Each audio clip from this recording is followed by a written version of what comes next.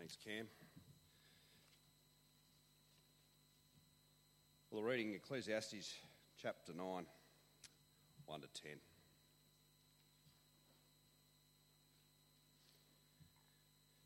But all this I laid to heart, examining it all, how the righteous and the wise and their deeds are in the hand of God.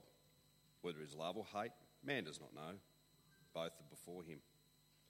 It is the same for all, since the same event happens to the righteous and the wicked, to the good and to the evil, to the clean and the unclean, to him who sacrifices and him who does not sacrifice.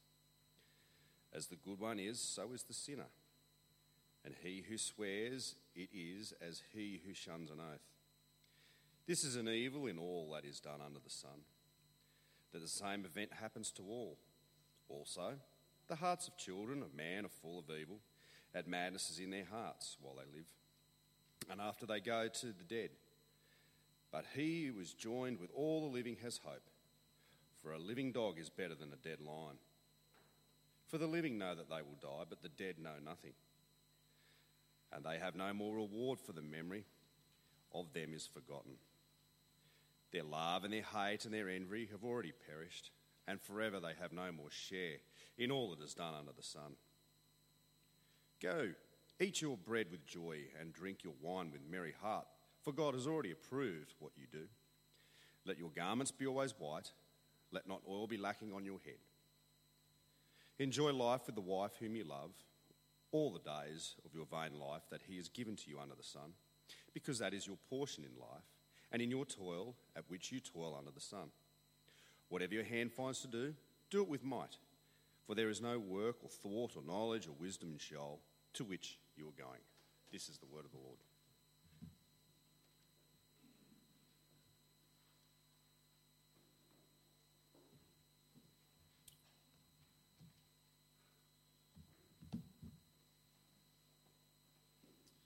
Great. Thanks very much to Cam for leading and to Phil for reading.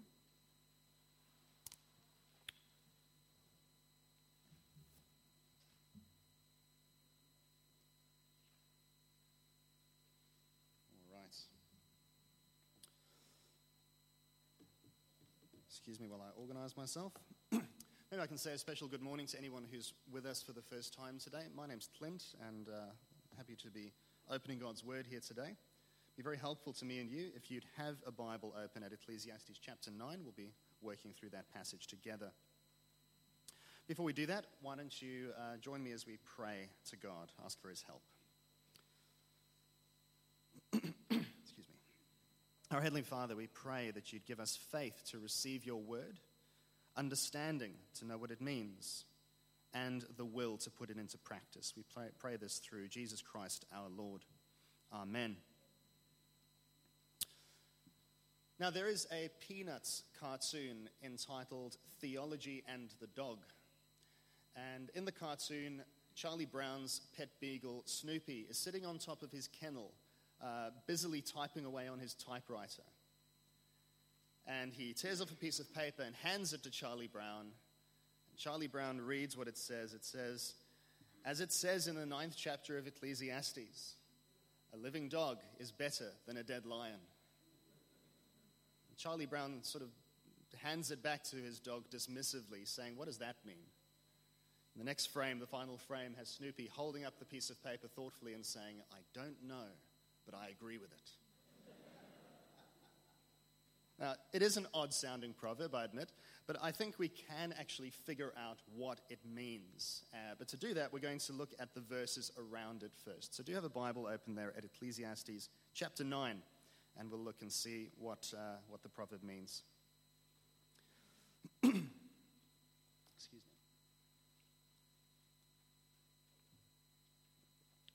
me.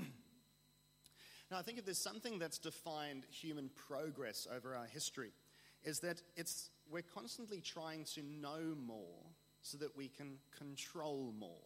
Not so? It's not necessarily a bad thing. After all, God commanded back in Genesis chapter 1 for humanity to have dominion and subdue the earth. So it might be understanding better how cows work so that they can be more productive down on the farm. Or it might be Climate data being analyzed more and more carefully so that long-term outcomes can be predicted with greater certainty.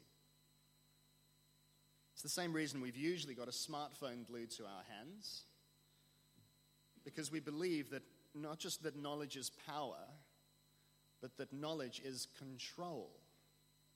If I know enough about something, I can control it. If I can Google it, then I won't be taken by surprise. Isn't that how we tend to think? Well, the wise preacher of Ecclesiastes in chapter 9, he wants to give us yet another dose of reality. Please look with me at verse 1. He says, "But all this I laid to heart, examining it all, how the righteous and the wise and their deeds are in the hand of God. Whether it is love or hate, man does not know. Both are before him." In other words, life is unpredictable. And we just can't know with any great certainty what's going to happen from one moment to the next. Sometimes it's good unpredictable. You know, when you bump into an old friend that you haven't seen for years, or when you find that thing that you thought you'd lost forever. But other times it's bad unpredictable. The weather messes with your plans to go to the beach. A flat tire messes with your plans to meet someone. Or a housing boom messes with your plans to buy your first home. Or a phone call from your doctor replaces your immediate plans with urgent treatment. Last Wednesday, I had the worst migraine I've had in a very long time. It wasn't in my diary, but the 4 meetings I had to cancel were. Life is unpredictable. There's nothing that we can do to guarantee certainty from one moment to the next. Why is life so unpredictable? Well, the answer's there in verse 1. The preacher says, because it's all in the hand of God. By implication, not in ours. It's a consideration the preacher began back in chapter 8. So if you've got your Bible open, just flick back to chapter 8, verse 16, a few verses earlier. He says, "When I applied my heart to know wisdom, to see the business that is done on earth, how neither day nor night do one's eyes see sleep, then I saw all the work of God, that man cannot find out the work that is done under the sun. However much man may toil in seeking, he will not find it out. Even though a wise man claims to know, he cannot find it out." You see, in this life of mist, we just can't see far ahead enough to know exactly what's going to happen. Because in the words of chapter 5, verse 2, God is in heaven and you are on earth. God has a plan and purpose for everything under heaven, but we just can't stand back far enough to take it all in. Chapter 3, verse 11, also, he's put eternity into man's heart, yet so that he cannot find out what God has done from the beginning to the end. That's why life is unpredictable, basically, because we're not God. Of course, there is one thing we can anticipate with absolute certainty, and that's that everybody dies. Excuse me. In our world, 6,300 people die every hour. 152,000 people die every day, and 55.4 million people die every year. And no one escapes. In fact, one day, each and every one of us will become a number in those statistics. It's guaranteed. But there's something the preacher has also noticed about death in verse 2 and 3. He's noticed that we can't do anything to avoid it. Love or hate, righteous or wicked, good or evil, clean or unclean, religious or not religious. As one commentary said, morality is no protection against mortality. You know, we've all heard stories of the dedicated young mum who dotes on her family and would give the shirt off her back to help a friend, tragically killed by a drunk driver one sunny day. We've also heard the stories of the cutthroat property developer who lives life in the fast lane of drugs and alcohol and serial affairs and chronic dishonesty, dying peacefully in his sleep at 93 with millions in the bank account for his ex-wives to fight over. And yet, they may both lie side by side in very similar wooden boxes in the same cemetery. Or if they were cremated, could you tell their ashes apart? I've done a number of funerals, and there are always times of mixed emotions. But the more funerals I conduct, the more I'm really struck by one thing, that almost everybody's life can fit into a 3.5-minute PowerPoint slide presentation with Sarah Brightman's Time to Say Goodbye playing over it. The 17th century English poet and playwright James Shirley wrote a famous poem called Death the Leveller, in which he writes, "Sceptre and crown must tumble down, and in the dust be equal made with the poor crooked scythe and spade." Death certainly is the leveller, and it treats us all the same. Shirley himself had said he died of fright in the Great Fire of London in 1666. No one gets out alive. Ironically, the only certainty in an uncertain life is death. And it's not a stretch to say that the preacher of Ecclesiastes is actually offended by this idea that everybody dies. In verse 3, he calls death an evil. And yes, we ought to be offended by death because it's not the way God designed life from the beginning. It's an unwelcome intrusion into life.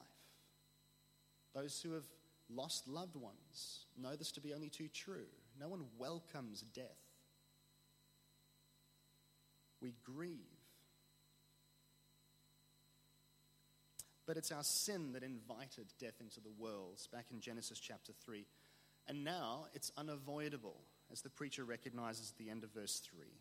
Also, the hearts of the children of man, children of Adam, are full of evil, and madness is in their hearts while they live, and after that they go to the dead.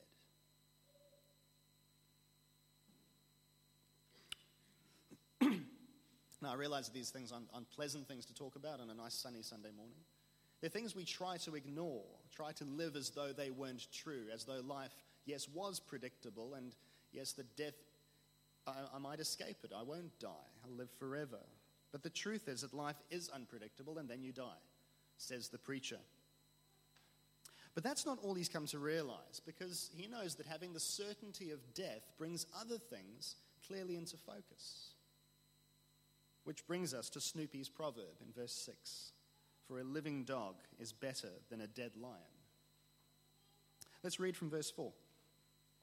But he who is joined with the living has hope. For a living dog is better than a dead lion. For the living know that they will die, but the dead know nothing, and they have no more reward, for the memory of them is forgotten.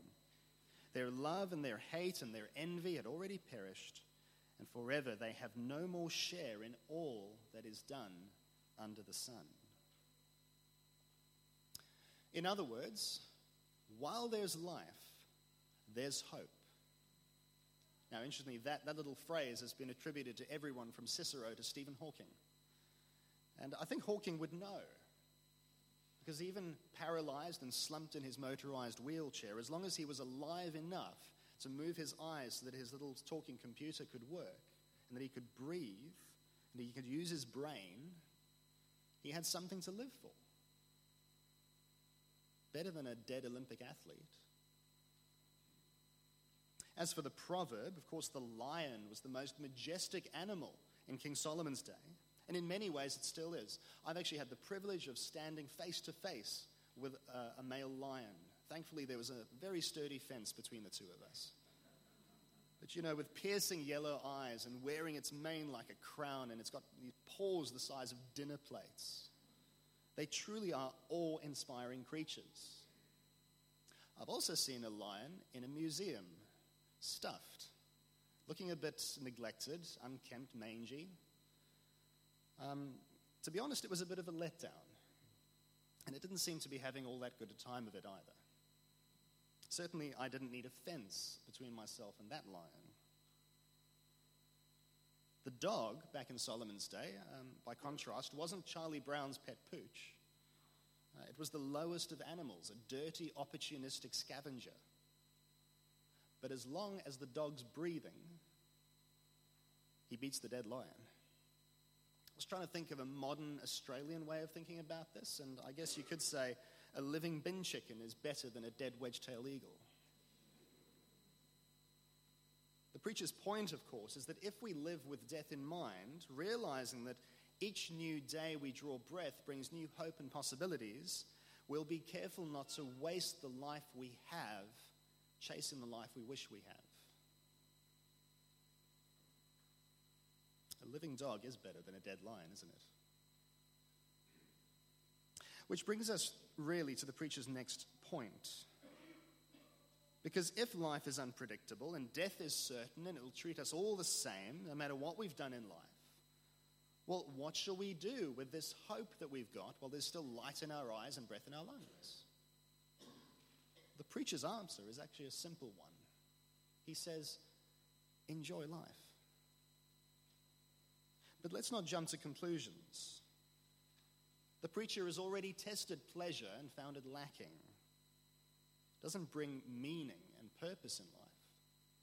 So why does he recommend it here? Well, let's look at the section carefully. Please follow with me from verse 7. He says, "Go, eat your bread with joy, and drink your wine with a merry heart, for God has already approved what you do. Let your garments be always white. Let not oil be lacking on your head. Enjoy life with the wife whom you love, all the days of your vain life that he has given you under the sun, because that is your portion in life and in your toil at which you toil under the sun. Whatever your hand finds to do, do it with your might, for there is no work or thought or knowledge or wisdom in Sheol to which you are going." Just a note, Sheol is the Hebrew word for the place of the dead. It doesn't necessarily mean heaven or hell. It means where you go when you die. And it's very interesting if you think back about ancient cultures. A lot of them had very developed ideas of the underworld and all sorts of things. For the Hebrews, it's not like that. It's Sheol, place of the dead. And after that, you meet God. Nothing more than that. But why does he recommend pleasure? Why does he recommend enjoyment, the preacher, in this time that we have between our first and last breath? Well, the key to understanding what he's recommending is actually there in verse 7. For God has already approved what you do. Now, essentially what this means is accepting contentedly from God those things he has already given for us to enjoy. Those things that have God's pre-approval. Not to misuse or abuse them, but in proportion, verse 9, to how God has given them. And Douglas helpfully explored this with us last week in chapters 5 and 6. One commentator even suggests that this is the nearest the preacher comes to a doctrine of justification by faith. But enjoying these things that God has already approved, it helps to explain the particular list we have here. These are all simple things, things that find their roots in God's good creation. Food, clean clothes, having a wash, that's what the oil on the head is about. Family, work.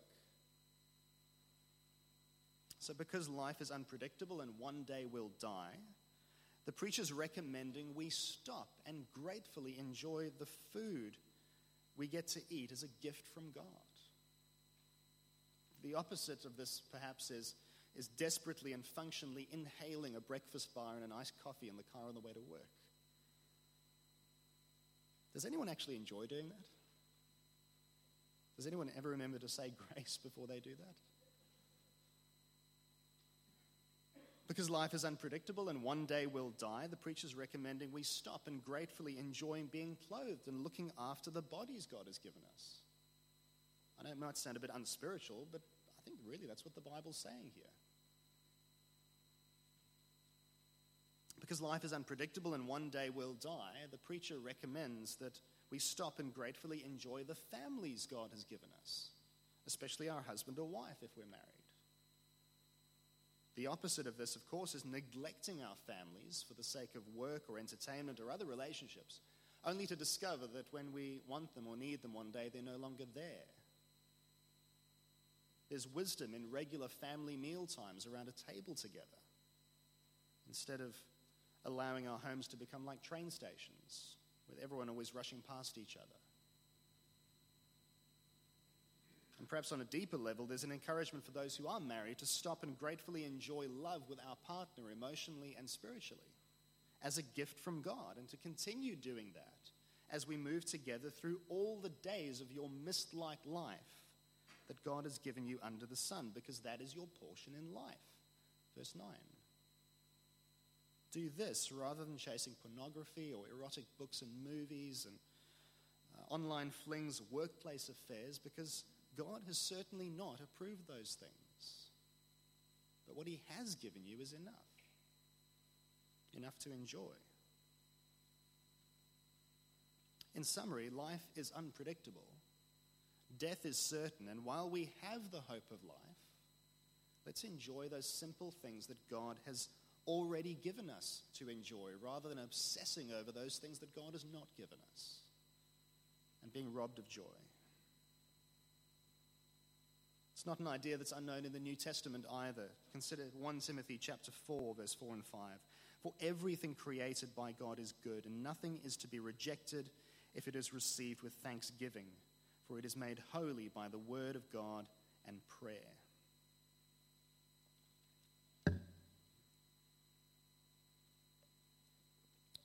Now, even the preacher in Ecclesiastes realizes that the pleasures of the simple gifts of God only take us so far. We heard that last week.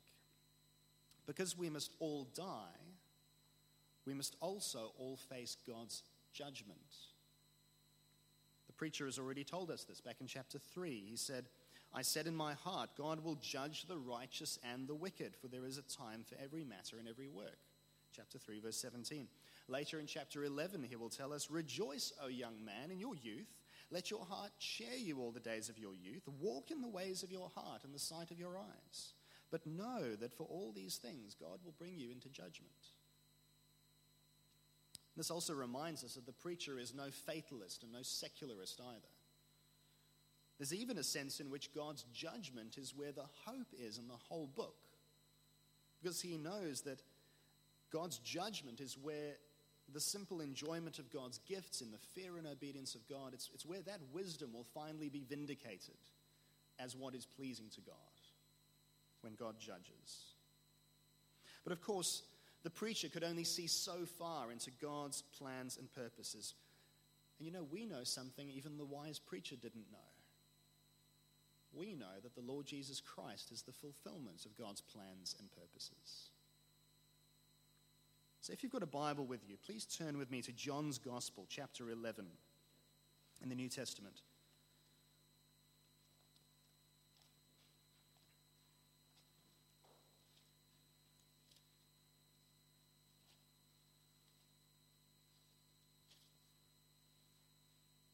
What we're going to find here is that Jesus shows us how in the uncertainty of life and the certainty of death, he offers certainty of life after death. Now, of course, chapter 11 of John is well known. It's where Jesus' close friend Lazarus gets sick and eventually dies. It's a passage that I've preached often at funerals. So Jesus hears that Lazarus has gotten sick, and of course, he's got his reasons for waiting until after Lazarus is dead before going to Bethany to see his family. But I think what's very important to notice is Jesus doesn't come in and correct what the Old Testament preacher has realized. We've got to be very careful that when we read Ecclesiastes that it's showing us this is the wrong way to live, and Jesus is now going to show us the right way to live. It doesn't work like that at all. Jesus' behavior in Bethany actually shows that he agrees with the preacher that death is an evil in all that is done under the sun, from chapter 9, verse 3 of Ecclesiastes. In verse 33 of John 11, when Jesus sees Lazarus' grieving sisters, we're told that he is deeply moved in his spirit and greatly troubled. And even in verse 35, that Jesus wept. Jesus doesn't accept or agree with death any more than the preacher does. It offended him as an intrusion on God's gift of life. And Jesus knows that in a few hours he's going to raise Lazarus from the dead. It doesn't make him any happier with the idea of death.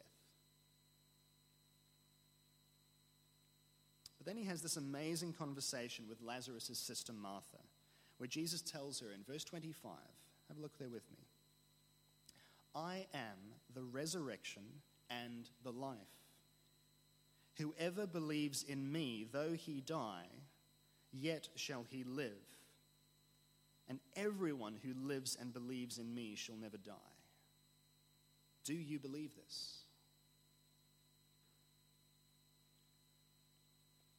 Actually, when we're faced with a life of uncertainties, except for the certainty of our own death one day, this is the question that all of us have to answer while our hearts are still beating. Remember, he who is joined with the living has hope. Because while we're still alive, we still have the opportunity to answer this question. And Martha shows us the right answer in verse 27. Yes, Lord, I believe that you are the Christ, the Son of God, who is coming into the world.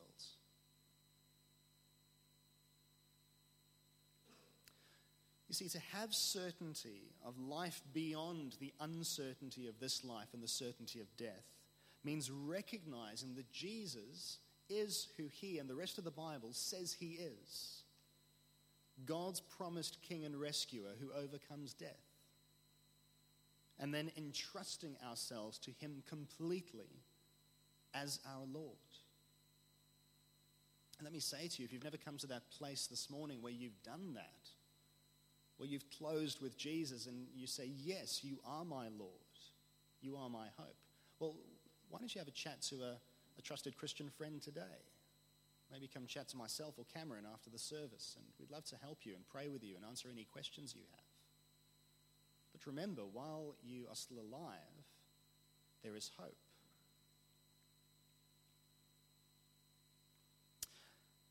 But if we have Martha's faith, it does invite further questions. If we share Martha's faith in the Lord Jesus as the resurrection and the life,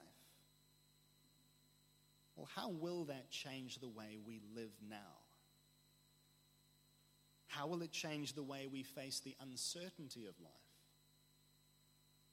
And how will it change the way we face the certainty of our own death? Hopefully,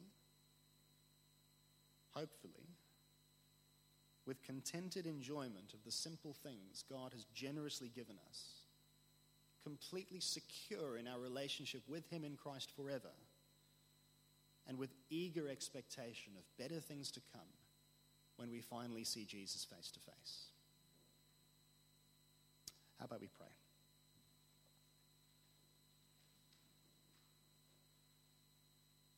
And sometimes worth reflecting quietly after we've heard God's words. So I'll give some time for that now, where you may want to think, reflect, or perhaps even do business with God yourself. And then I'll lead us in prayer.